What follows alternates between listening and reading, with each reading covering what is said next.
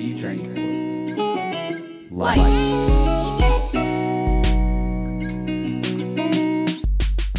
Welcome to Train for Life, a podcast brought to you by ISI Elite Training. I'm Adam Rice, founder and CEO, and will be hosting this alongside Amanda Hall, our COO. Tune in weekly as we explore topics on personal and professional development to help you level up in all aspects of your life. We call this Training for Life.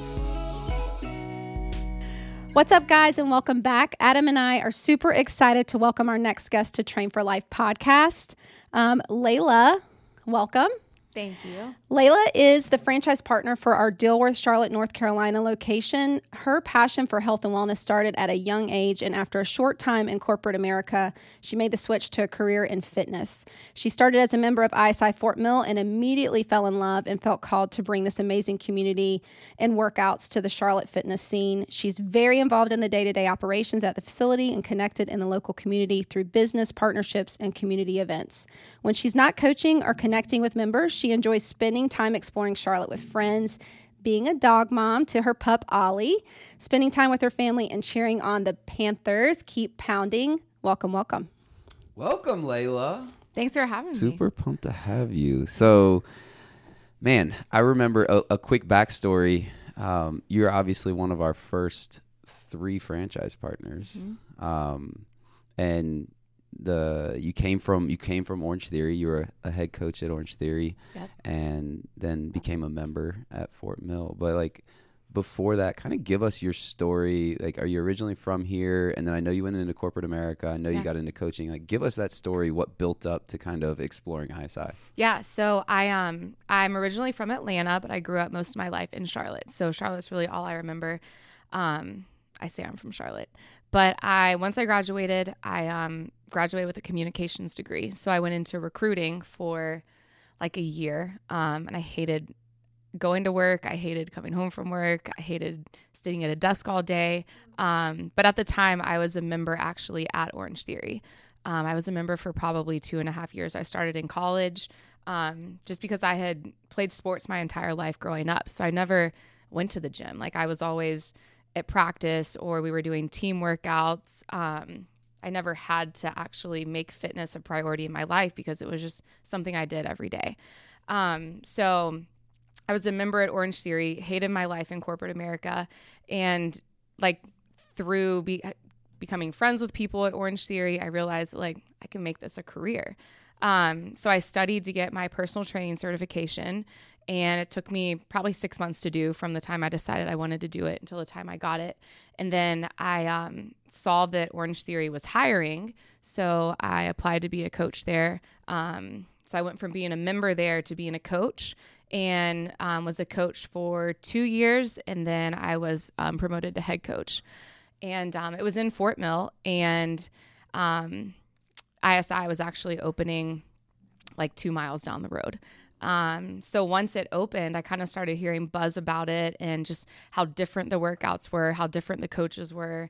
And everyone was like, you got to try it out. Like, we know you'll love this with your background in sports. And I liked lifting weights more than I liked running. So I went to ISI, very first session. It was 5 a.m. The coach was also the sales associate at the front desk. It was Ashanti. So like, like I'm walking up in the parking lot and this dude standing at the door, like screaming. I'm like, what the heck am I getting myself into? The best session I had ever taken up to that point at a group fitness facility.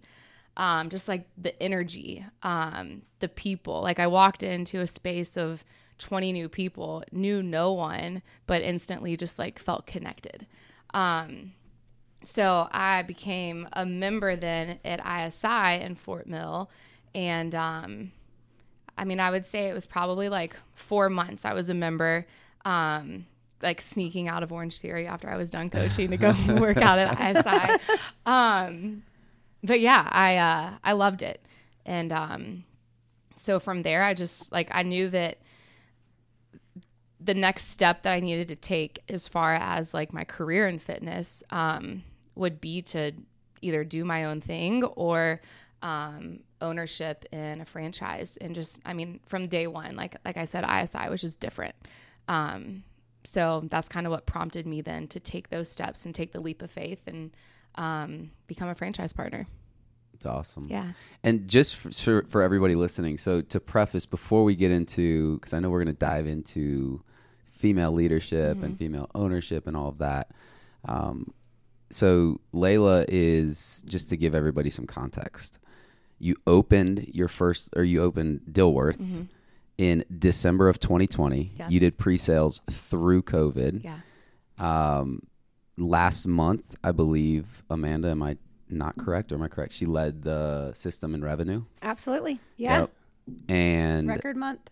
Is pushing close to 400 members now, and just has a facility and community that's on fire. So for anybody looking for leadership advice, not even just female leadership advice, like zone in on what we're going to talk about here, because there is a lot of context, and I think context is important when we're talking about the things, because it's one thing to hear, it's something else to hear it from someone who's actively in the trenches doing it day in and day out.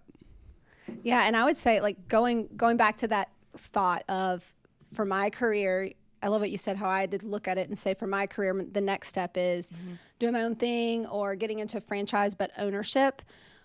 What kind of helped you make the jump? Because I would say, I'm sure there's a lot of young, whether they consider themselves an entrepreneur or not, but there's a lot of people who are young or not young in their life, and they're at that point where they're like, how do I go from, I know I want to do something on my own, I want something that's mine, but I don't know how to go from, I know I'm really good at this, and how do I transition that into business? Like, what would you say, or what would your advice be, or was there anything that you kind of went through emotionally to get you to that point?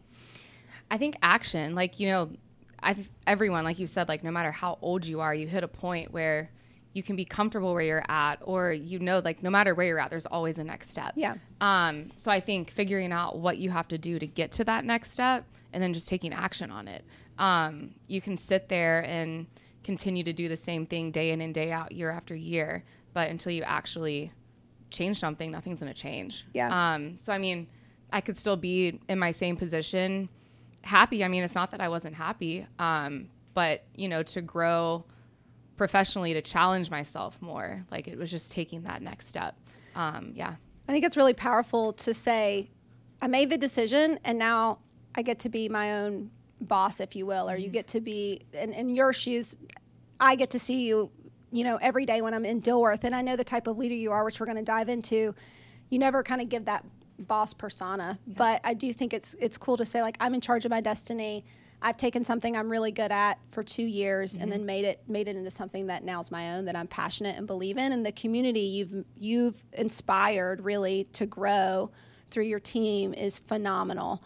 I mean, I see it every day. I actually also saw it a year ago and see what it is today, and I get to be a part of it, which is amazing. So I want to talk a little bit about, I want you to share with us a little bit about your kind of mindset around leadership. Like, what do you think, and I think this can transpire whether you're leading a team or you're just individually a leader in your own right, role, home life, whatever that is. But what's your kind of view on leadership before we talk about being a woman in leadership, but just leadership in general?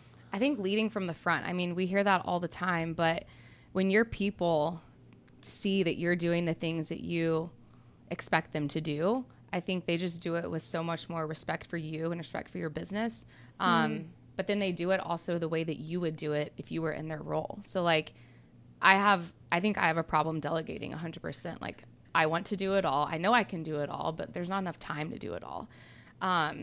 So, you know, trusting people to do the things that you want them to do and you expect them to do in their roles, and leading them to do it the way that you would do it. I think when they see you do it first, they're more apt to do it the right way. Yeah. And then also it makes them feel like you could jump in and do it at any time too, and not like you're micromanaging them or you're talking down on them. And I think, I mean, from my background at Orange Theory, like, I was in a position as a head coach working with our manager, our facility manager, where our owners trusted us. Like, they were in the business, not to the extent that I am, but I mean, they did truly trust us. And I liked being led that way. I think it helped me become the leader I am today. But I think also, like, feeling trusted as whether you're a part-time sales leader or a facility manager or a head coach, like, it empowers you to own your role and like and own a piece of the daily operations of the business. So I think it empowers people when they know that you trust them, but then also they respect you a lot more when they see that you do the same things that they do. That you're willing to jump in Absolutely. where they are. Absolutely. Yeah. How would you say important it is to hire the right people? Oh my gosh, 100%. Yeah. Hiring the right people and also getting the wrong people out and not letting it linger. I know one thing, Adam, like you talk about consistently is that the culture and how the wrong people in your business can bring the culture completely down, whether it's one person or whether it's 3 people. It's hard. Like someone can be an amazing person, but maybe they're just not the right person for that role. Or maybe they're not the right person for the vision that you have for your facility. So it's hard to make those decisions, but yeah, 100%. Like the right people in the right place will make things run smoothly and be so much less of a headache. Yeah. Yeah. So if we look at, you've essentially almost tripled the size of your business and community in about 18 months, right? So when you look at that, and what I see from that perspective is you talk about action, but I want to talk a little bit about execution. Yeah. Because how old are you? 28. Okay. So you've got a quote unquote millennial, right? And one thing that's very interesting that I see and talking with other people within the franchising world is millennials are phenomenal at executing. Like they don't try and veer off, but they have enough interdependence to say, hey, if this isn't created, I'm gonna create it, but I'm gonna stay within the guardrails of essentially what we're trying to do and accomplish here. Yep. And obviously you're phenomenal at executing. So how important is it for someone to actually execute the playbook and not worry about recreating? And how have you seen that be beneficial within franchising, and why has franchising been, kind of the bedrock of foundation to you? Yeah. I mean, I think it can make or break your business on whether you execute or try to recreate the playbook. You say a lot of times, like, look at the data, like the data doesn't lie. Yeah. I mean, the KPIs that we have in place, that we've had in place since day one, I mean, we go by those numbers, and we know if we don't hit those numbers, whether it be leads in the door, memberships that we sell monthly, member retention, if we aren't hitting those numbers, we're not going to be where we need to be successful. Yeah. So I think month over month, looking at the data, looking at the numbers, and executing to do what you need to do to get the numbers you need to be successful will make or break your business. It'll make or break your community. Because if things aren't flowing in the door, I mean, your community's not gonna be exciting. It's not gonna be changing. People aren't gonna be excited to get in there. So yeah, I mean, I think recreating something, especially in the franchising world, like, why would you do that? Right. I feel like you guys do like the hard work in that sense for us. Like, you help us so much with the KPIs from the top. All we have to do is go out in the community and execute. And that helps us to be successful with where we're at. Like last month with the lead generation challenge. Yep.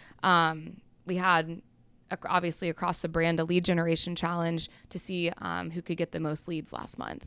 And I mean, endlessly we were working to get referrals through the door, our name out in different like wellness places in the community, just to get like-minded people through the doors to experience ISI. And it was just, at that point, it was just execution. And then the leads kept flowing in. So talk about that word momentum. So you guys are seeing it like crazy. And I think this can relate and resonate with anybody who maybe is feeling stuck in their life, right? It doesn't just have to be business. Yep. But you guys took massive action to the things you already knew that you needed to do. Yep. And it created this massive momentum that you're feeling. You got, I think, over 100 and some odd new people in the door right now on a promotion. Yeah. I think it starts with the people you already have in the door to create that momentum. Like, as staff, we can be excited. We can try to create that momentum. But when you have 350 other people that are behind you with that excitement, that's where the momentum comes from. Yeah. So I mean, it starts with our community, friends going and telling their friends about ISI. I mean, even wearing their shirts that say ISI Elite Training, reposting on their social media. I think momentum comes from within the walls that you already have, and then it just keeps bringing people through the doors and driving excitement. And I mean, that's where the 100+ people came last month. Wow. Because they were excited about it. You know, they've heard about it. They've seen it. I love that you, I think to be in this business in general, and any business you're in, every business is about people. You know, when you get the people right, you get the momentum. Not that there's not execution and other factors, but talk about your community a little bit as a woman who's very involved, but also probably less involved today than you were originally, right? A little bit as you've grown. But I do see, like, you have probably 60% or so women-based members. Yeah. How do you feel that you as a woman connect with them, and do you feel like you get that opportunity to inspire them? Yeah. You know, what does that mean to you as a woman owning this business? Yeah, I mean, definitely. I think from being a female who is the franchise owner of the facility, people see that. And I mean, I've probably had 10 of our members that are females come up to me and be like, wow, like, you can actually do this. It's like, yes, awesome. I can. Like, and I mean, yes, I'm young, but also I think we connect on that level of being young, but also, like, it's been females that have come. So I think inspiring them from that standpoint of, like, maybe it's not fitness that they have a passion for, but I mean, the conversations that we've had about changing into a career path that they love, even just because they see me coming in, and we have conversations about how it's not a job. Like, I love being around our members. I love having conversations with them about that. So inspiring them from that front. And then also, I was going to say, do you ever feel like because you're a woman or your age, which you talked about being young, that are people shocked that you own it, or do you ever feel like you're underestimated? Or yes, you do? Absolutely. And I think it goes back, you said earlier, like, I don't have this persona about me, like, I'm in charge, I'm the boss. So I think that plays into it too. Like, I feel like I blend in with my staff. Like, I want people to view me as no different than they do anyone else that's there. Like, I'm there to serve our members, and that's it. Like, I don't feel like they need to look at me as any different than them. So I think people have that, like, oh wow moment from that, like, you're the owner. But then also, I mean, I am young. Like, I'm half the age of some of our members. But they say, oh wow, but then it's always like, this is incredible. Like, it's amazing that you're doing this. So I think, I think they see that, our female members see that, and from a professional standpoint, like, it inspires them. Yeah, I mean, I think that you are one of the strongest leaders I've seen that leads with a level of humility, but in a very good way. You know, and I know you talked about, like, working alongside your team. But I also think you put them in positions where they're seen as the trusted advisor in their role, whether they're the coach or your facility manager or your sales leaders. Like, everyone knows that even if you're there amongst them, like, that they are the expert in that role. You do a really good job. And I love what you said about coming alongside of them. I don't want anybody to see me as, oh, that's the owner. What do you feel like you've ever had some challenges? And maybe it's not even here at ISI, but just as a woman in leadership, have you felt any, areas that you're challenged, or that maybe you would say, like, man, I don't know, do I just feel like this is different because I'm a woman? Yeah. During the build out and construction phase, my dad, was alongside me, through most of it. He's amazing. But he would be there, and just as a male presence, like, everyone would always go to him. But he was, like, very quick to be like, don't talk to me, like, she's the one making the decision. She's in charge. Yeah. So, like, even as we close stuff out with construction, like, it's still like that. That's one thing that sticks out, just as being female, that I felt like less than. Yeah. Or not, like, I don't know, treated as the one that is in charge.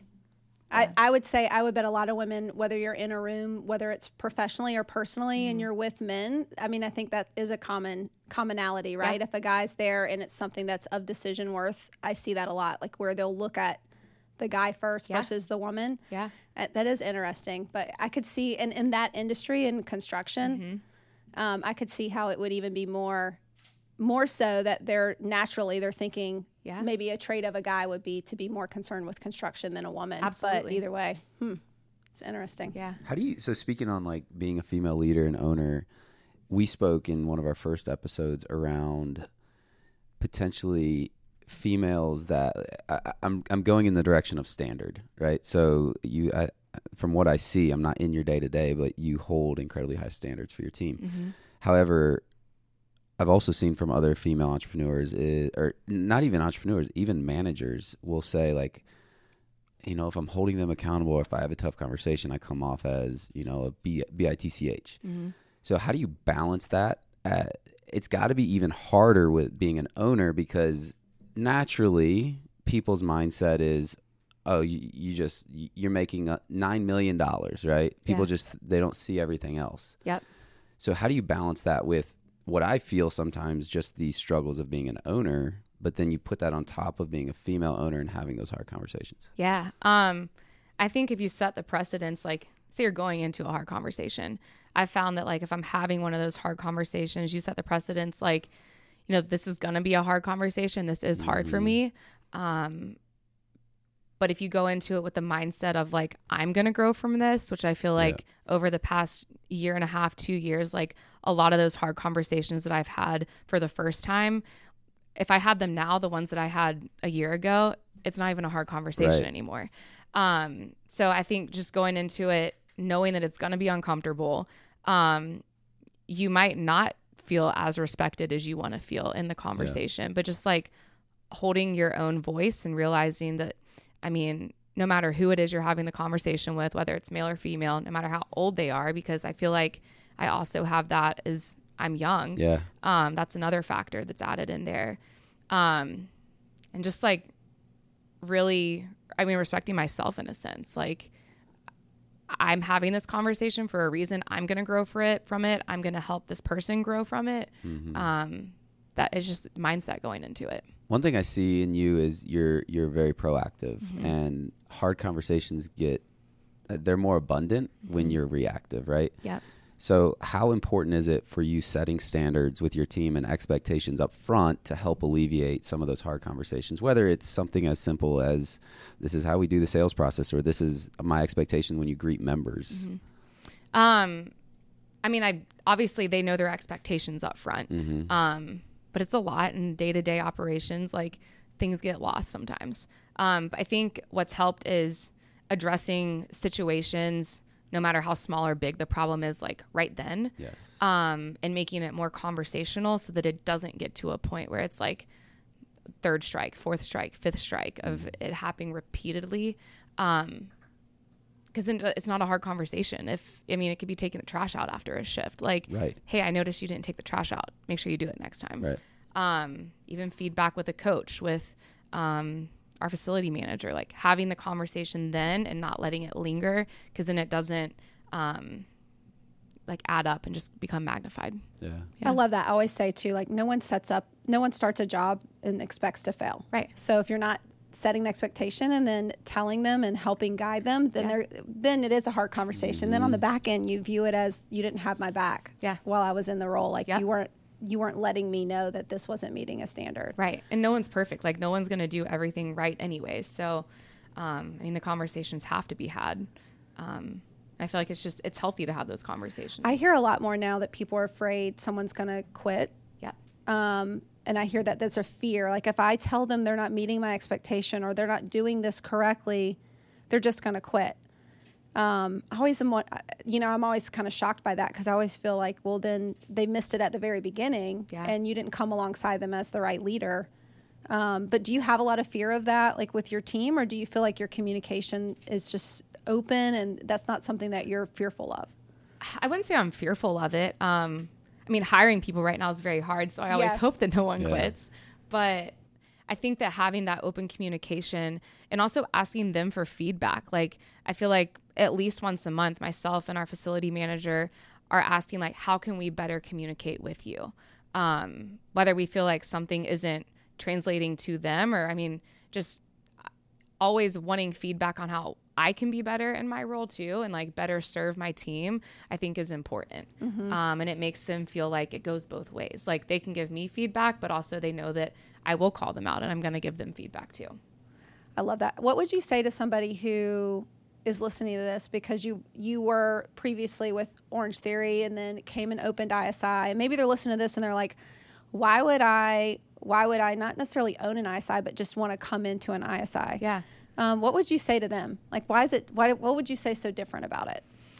Not necessarily from Orange Theory, but just in general. What makes it unique to you from your perspective? The community is the first thing that comes to mind. I mean, I've dabbled in a lot of different group fitness facilities in Charlotte when I've gone out of town, and it's so different. The feeling you get when you walk into an ISI, it's welcoming. It's the workout. It challenges you in a different way that's not repetitive. I think the fact that coaches have a little bit more say-so in the type of workouts, I think kind of makes it a little bit more challenging. But also they take more ownership in the workouts too. They're delivering something that they truly believe in.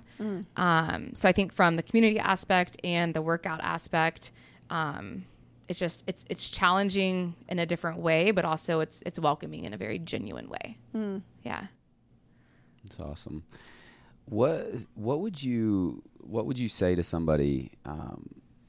So let's speak to the younger generation here that maybe it's not opening a business, right? Maybe it's taking that leap to the next level in their life. Like the reality is there's a lot of people out there that are maybe in their mid-20s right now that,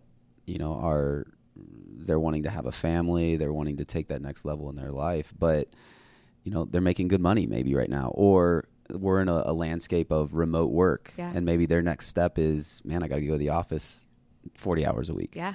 What would you say to that person to level up their life? And then I want to know kind of what are your goals? Like, what is your vision for where you want to head, within ISI or whatever it is? Man, I think if someone's thinking about the next step, I think like they're itching for it. They want it. So they might be comfortable with where they're at, and that's fine. But if they're thinking about it, like they should probably just take that jump and do it. Yeah. It's going to be uncomfortable, but I think surrounding yourself with the right people that are going to support you.